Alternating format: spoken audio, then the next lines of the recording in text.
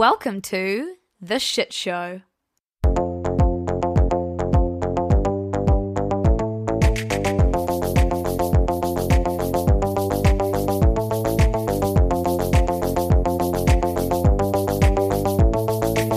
Oh, hi. I'm sorry. I didn't see you there. That's totally awkward random. Kia ora everybody and welcome back to The Shit Show. I'm joined as always with Nick B the G. Nick, how the bloody hell are ya? I'm good, Lucy. Thank you for that fantastic intro. Nick B the G. I love it. I haven't been called that in years. I know. Well, look, each intro we're getting more and more like personal, more and more family history coming out on the pod, and I thought it was time to bring up Nick B the G. And look, maybe one week we'll get to the story about you crying when you didn't get offered chocolate because you didn't do the dishes. Ruby, delete that. Nope, keep that in. Nicholas, I do have a wee comment to make. So last week we were talking about how I was told to stop singing. No, Ruby. Obviously, you haven't taken that on board. Ruby, you actually can't delete that. No, don't. Ruby, no, don't. Well, I got a phone call from a wonderful young listener named Ted. Actually, his mum rang me. I used to babysit Ted, and he's not often allowed to listen to the podcast because there's a lot of swearing, but he listened to one and he really felt like he needed to ring up and say, Lucy, please keep singing. Don't listen to someone in Canada. I like it when you sing on the podcast. So that was the highlight of my week. Oh my God, Ted. I remember you showing me photos of Ted. How is he doing? Ted's so cute. It's actually funny. It's quite topical, it being Halloween, which we've just realised that Nick says Halloween really weird. He calls it Halloween. Halloween? What about it? Halloween? All right. Halloween. Anyway, you also say studio instead of studio and like some. Look, I'm just quirky, okay? I'm just quirky. Yeah, you are quirky and I love it. No, but Ted one year dressed up as Harry Potter for Halloween and he looked so cute. I don't know if people are going to care about this actually. It's kind of off the point, isn't it? He one time dressed up as Harry Potter for Halloween, and it was like my first time babysitting, and he ran out of the house because he really wanted to go trick-or-treating while his two sisters were inside, and I couldn't leave them, so I had a runaway Harry Potter on Halloween. Anyway, that's not really shit you should care about, but some shit you should care about is, Nick, what was your weirdest thing you saw on the internet this week? So, the weirdest thing I saw on the internet this week, Luce, was all of the world leaders at the climate conference flipping a coin into the Trevi Fountain for good luck with climate change. Good luck. Like, we can't do anything else anymore. We're just relying on luck. This was actually my weirdest thing of the week, which I owe to you because you found it, posted it on the Shit Show Instagram, and then naturally I took it and just ran with it. I loved it. And also, have you seen the Lizzie McGuire movie before? Yeah, of course. Yeah, well, they do the exact same thing in the Lizzie McGuire movie, and it's just... I was about to sing again. Oh my God, I was about to break into song. It's just iconic, and that is... what dreams are made of. That is what that's what dreams are made of. Oh, honestly, everyone, we record these episodes at 5 p.m. on Wednesday, hump day, and we're always a bit chaotic at this point. Nick, please, can we just get into your first news story this week? Yes, I guess we can. Right. So, Elon Musk pledged to save world hunger. So yeah, last week there was a headline floating around suggesting that the head of the UN World Food Programme, or WFP, said that with just 2% of Elon Musk's wealth, they could solve, in quotation marks, you didn't see me do it, but I did it, world hunger. Now, I hate headlines like that, like first of all, because, it's very abstract. How are you going to solve it? Second of all, it's so sensationalist to be like 2% of X billionaires' wealth could do X.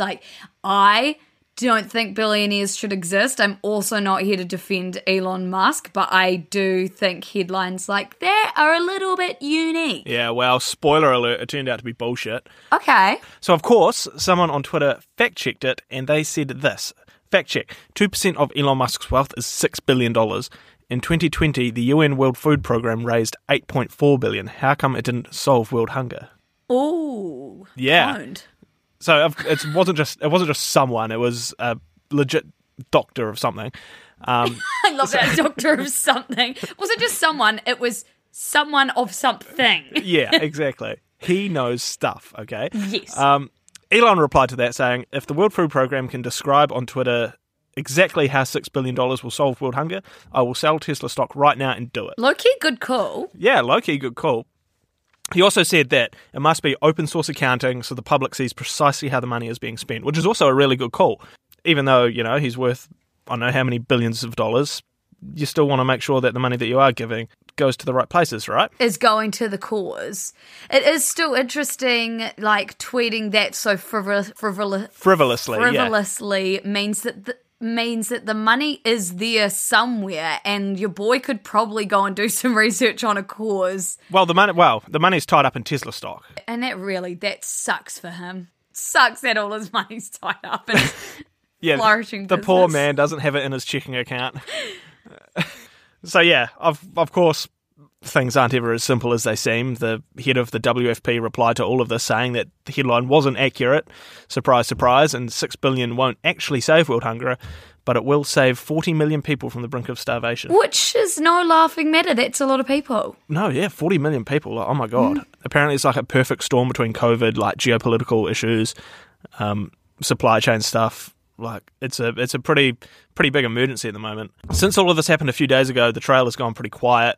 Like, deals like this obviously aren't done over Twitter, so it's kind of not surprising. But it has kind of backed Elon into a corner, right? Like, if he doesn't give the $6 billion like he kind of said he would, then he looks like a dick.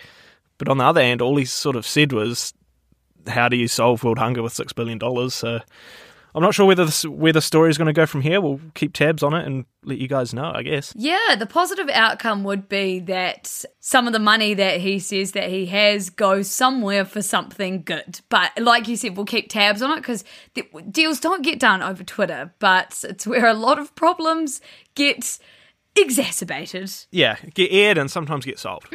So anyway, Luce, New Zealand had a big election this week. They did. New Zealand had their annual Bird of the Year election, or awards, if that's what we want to call it. Now, Nick, you actually got a message from one of your mates asking if we were going to cover this, eh? Yeah. My good friend Nick, he was leading the charge for the New Zealand Falcon, who I did vote for. Karate, New Zealand Falcon. Sadly, we didn't take it out this year, but who did? Well, the Bird of the Year was won by something that is not a bird. Something that is a bat. However, it's not just any bat. Something that is a bat. A bat, Lucy. Something that is a bat. But yes, not just any bat, the wonderful, cute little Peka Peka Tarawa, or long-tailed bat, which is one of two bats in New Zealand, and not one of two species of bat. We don't only have... Yeah, there's only two bats. Larry and Trevor, that's what they're called. Two bats. And it's one of the rarest mammals in the world. It's actually only like the size of your thumb as well, which is kind of cute. Now, you might be wondering why a bat was in the running with all the birds, and that is because Forest and Bird, who run the annual awards, decided to throw in these bats into the ring, not just because it was Halloween, but because they're actually a critically endangered native species and they needed some awareness. Now, they got that awareness, and also, if we were to have a Bat of the Year, it would only have two contenders. It's not quite as compelling either, is it? Bat of the Year. Bat of the Year. No, like, because cricket bat, like tennis bat, golf bat. Yeah, my favourite's the tennis bat, yeah. I would have voted for that. For legal purposes, I am joking. I know it's called a tennis club. So my favourite part of this story was actually that the Bird of the Year awards, while they're wholesome and cute, have really not been without its scandals. In 2019, there were actually fears of Russian interference after hundreds of Russian votes poured in. It turns out that they were actually legit, and Russia has just a lot of bird fans. Now, the year before that, there were apparently a couple of hundred fraudulent votes from someone over in Aussie who was attempting to rig the contest in favour of none other than the Shag. And last year, apparently, a hacker slipped in 1,500 votes for the Puku Puku, which is the little spotted kiwi. So it's just, I live for the drama. I mean, as far as scandals go, they're not exactly world-breaking, but they are like cute New Zealand-style scandals. New Zealand-style scandals that, like, other countries are obviously involved enough in to interfere. I mean, it's basically like we're a superpower. You know, the US had Russian interference with their elections, and so have we. Yeah, absolutely. Who needs ANZUS? Not us. Yeah, not us. Yeah. No, obviously not. No, but the response I got to Bird of the Year and the coverage that I did of it in the newsletter was honestly really, really cute and positive. And looking forward to it next year, Dale. Yep, next year the Falcons going to win. Now we're moving from birds and bats to squids, are we, Nick? Yes, we are. It wouldn't be an episode of the shit show without mentioning Squid Game, would it? No. Now, Luce, if someone had come up to you a year ago and told you that the Squid Game crypto token had tanked, what would you think? Honestly, I actually wrote about this in the newsletter this morning because I wrote about the Squid Game crypto scam, and I said the first sentence was like, 3 of these words a year ago wouldn't have made sense together, like whatsoever. I'm sorry, the Squid Game crypto coin tanked, or whatever you just said, feels like a game of Boggle, but with 4 words. So, spoiler, I sent this to her yesterday, so she stole it and put it in the newsletter, which happens all the time. Spoiler, she's educated. Look, it's called Synergy, Lucy, and it's companies love it. You get your synergy from your inner G, Nick be the G. Oh, on with the story, darling. In a nutshell, scammers made a fake cryptocurrency under the guise that it was going to be used in a computer game version of the South Korean TV show Squid Game. They since took all the money and ran away with it. Yes. Now, how much money did the scammers make? They made about $3 million US, which in the grand scheme of things isn't as much as I thought it would be, considering like NFTs are going for 60 million and things like that. But if you invested in Squid, I think that's what it's called, Squid, you'd be pretty pissed off about it because now you're left with nothing. Well, you're starting to sound like a bit of a billionaire over there, Nick, saying that 3 million in the grand squid of things isn't really anything. Yeah, Luce, 3 million ain't shit. Talk to me once. Talk to me when something's going for 60 mil and maybe I'll hear you out. Also, love that we didn't acknowledge that I said the grand squid of things. Yeah, I thought about it, but then I thought I better just let that one go through to the keeper. Yes. What else can you tell me about the scam? So it went from a few cents per token to over $2,800 a coin. Then pretty much instantly back to zero when the creators took all their money and all the like promotional material and the website and all the social media stuff with it. So it's basically just disappeared. And I have to ask, like, did this look legit? Like, were there red flags? Was there a red light to the green light of Squid Coin? Oh, God, you're good at just tying everything in, aren't you, Luce? I know. I love for it. Yeah, there were a couple. Number one was all the spelling mistakes on the website. Like, it's never a good sign if you're trying to palm something off as legit. And number two was you couldn't sell the tokens even if you wanted to. And this is actually like a really common thread in all the crypto scams. Like, guys, be careful because there's actually a fuckload of crypto scams happening at the moment, and there has been for a long time, and the real crux of them is you can buy into this coin and they can make a fake database that shows the coin the price going up and down, but you can't sell it. So they tried to justify this, and the BBC actually posted an article about it a few days before it tanked, which added to the legitimacy of it. They wrote that the scammers are using innovative anti-dumping technology that limits sales if not enough people are buying it, which is kind of like a foreshadowing, I guess, because what exactly happened? Maybe I'd be able to keep a boyfriend if I had innovative anti-dumping technology. Yeah, well, Lucy, turns out that doesn't work. Oh, shit. Actually, no. All the people I date need anti-dumping technology because they're at my whim. Yeah, like you date people, Lucy. Yeah, literally. Only squids. I had this... What does it even mean? Only bats. Only cute little bats. No, stop. So I was thinking in the tractor today, Lucy, that we should start a crypto called Shitcoin. It seems like a pretty easy way to make a few mil. Oh, again, sounding like the mind of an evil billionaire. Now, Nick, don't they call, doesn't Elon, or don't people call coins shit coins? Like Dogecoin? Yeah, but I thought it just sounded good with like shit you should care about and Bitcoin. And Yeah. There probably already is. Shit you should coin about? No. Yeah, Lucy, I think shitcoin is the best way to do it. I think we all sing. Oh, wait, that's just me on the mic. Have you guys, just side note, seen that meme with Victoria Justice saying, I think we all sing? We all sing. I've definitely seen it. There's been, you've said that for about the last 15 years of my life, Lucy. Now you've got a pretty good news story for us. Yes, and actually, this is going to double as my good news story because I had another one and this one just massively tops it. So, Nick, did you know about the missing 4-year-old from Australia, Cleo Smith? Yeah, I heard about it a few weeks ago. What's going on? Cleo Smith is a 4-year-old girl who went missing for 18 days in a remote part of Western Australia. Now, today, at the time of recording, she has just been found alive and well in a locked house.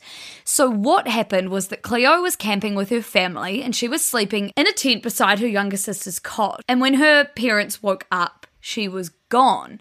So obviously there's been a huge hunt for the 4-year-old Cleo and, you know, money put on the table for any information that anyone knows about it. And it's been going on for 18 days. And then today, police smashed their way into a locked house in Carnarvon where they found her. So a 36-year-old man is in custody and is being questioned by the police right now. But Chloe has been reunited and she is back with her family. And honestly, I constantly say that relief is my favourite emotion, and can you imagine the relief right now, Nick, of this family? Oh, man, even I'm feeling relieved. Like, imagine being that family for the past 18 days. Like, how horrific would that have been? I know, and I think the whole community was just, like, I think it was quite a tight-knit community. Everyone was banding together, and this must just be, like just a great day to have Chloe back. So that also doubled as my good news story for this week. Nick, do you have a comment of the week? Yes, Lucy, of course I do. I always prep for the comment of the week. Oh my God. Every week we get on here, Nick's like, we're just about to start recording, and Nick's like, oh my God, I don't have a comment of the week. So, like, there's been a few weeks where only I've brought one. But that's fair, Nick, because every time my comment of the week is actually just me shouting out a post or something that I've done. It's never like a comment. So please tell me you've got an actual one. I think we all don't prepare. Oh, just give me your comment, bruh. Okay. So on the post that you stole from me, that I stole off Twitter, Always. there was the world leaders tossing a coin in the Trivia Fountain. My favourite comment this week was from Hello Neve. To be fair, this is more than they have collectively done so far, which is true. Which we cannot deny. I actually did a big roundup of every like pledge they've made at the conference in Glasgow, and honestly, it's just like pledge this, pledge that. Like, I'm very disenchanted by it all, but also like at least there's something. At least they're making a wish. Again, not sympathetic to the billionaires or the world leaders, really. Yeah, at least they're doing that, but they could do everything else. But literally, they're leading the world. Why did I turn into a robot just then? It's because all world leaders are actually robots. No, they're not. Don't spread that. Yeah, that's a headline waiting to happen. What about you, Liz? Do you have a comment for us? I don't have a comment, but I did want to point out... So, Luce, you don't have a comment, and you just spent 5 minutes calling me out about it. All right, cool. I roasted you, anyway, but I'm continue. also the boss of this podcast, so... I've just self-proclaimed Yeah, that. but I'm the older sibling, so technically True, that trumps it. That actually trumps everything, and like you are the person that is going to have to look after me in a crisis, so shame. Anyway, I don't have a comment of the week, no, but I do want to point out I've been doing these like mundane polls on our Instagram stories, and I encourage people in the newsletter to send me some today, and they're like the best things ever. So yesterday's was, do you prefer unloading the top or the bottom of the dishwasher? Because I get up in the morning, a single mom who works 2 jobs. Shut up. Have you seen that meme? Yeah, of course I have.